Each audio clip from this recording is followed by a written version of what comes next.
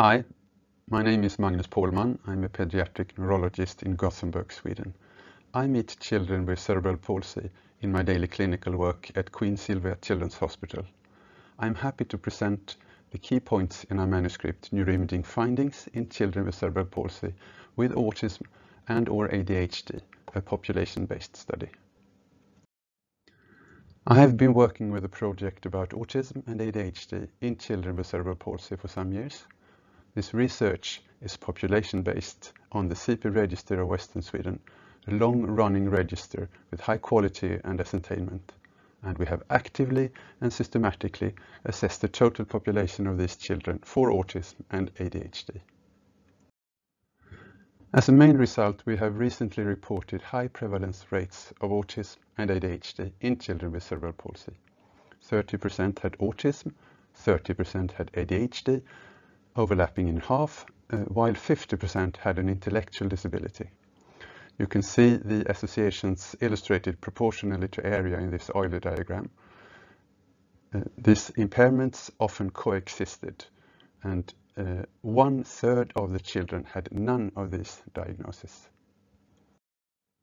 In this present study, we proceeded with the aim to compare neuroimaging patterns in children with or without autism and ADHD.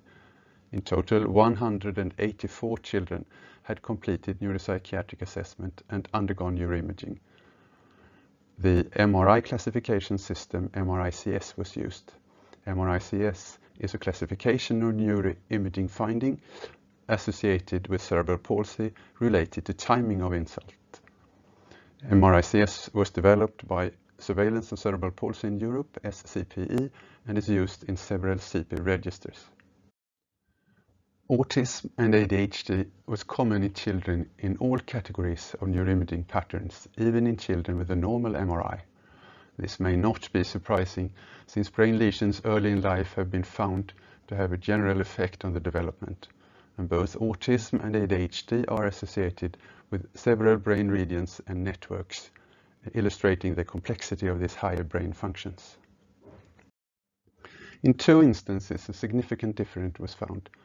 Autism was more common in children with predominant white matter injury, a lesion that occurs in the late 2nd or early 3rd trimester. 40% of these children had autism. Autism was more common the more preterm the child was born. ADHD was much more common in children who had sustained a middle cerebral artery infarction, a lesion that occurs in late gestation or around birth. 62% of these children had ADHD. It has earlier been reported that children with middle cerebral artery infarction often have more severe neurodevelopmental outcomes. Lesions divided into unilateral and bilateral revealed no difference in the prevalence of autism and ADHD. This was contrary to the other impairments studied, intellectual disability and epilepsy.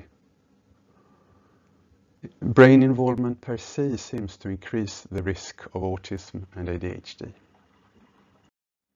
In conclusion, autism and ADHD were common regardless of neuroimaging findings.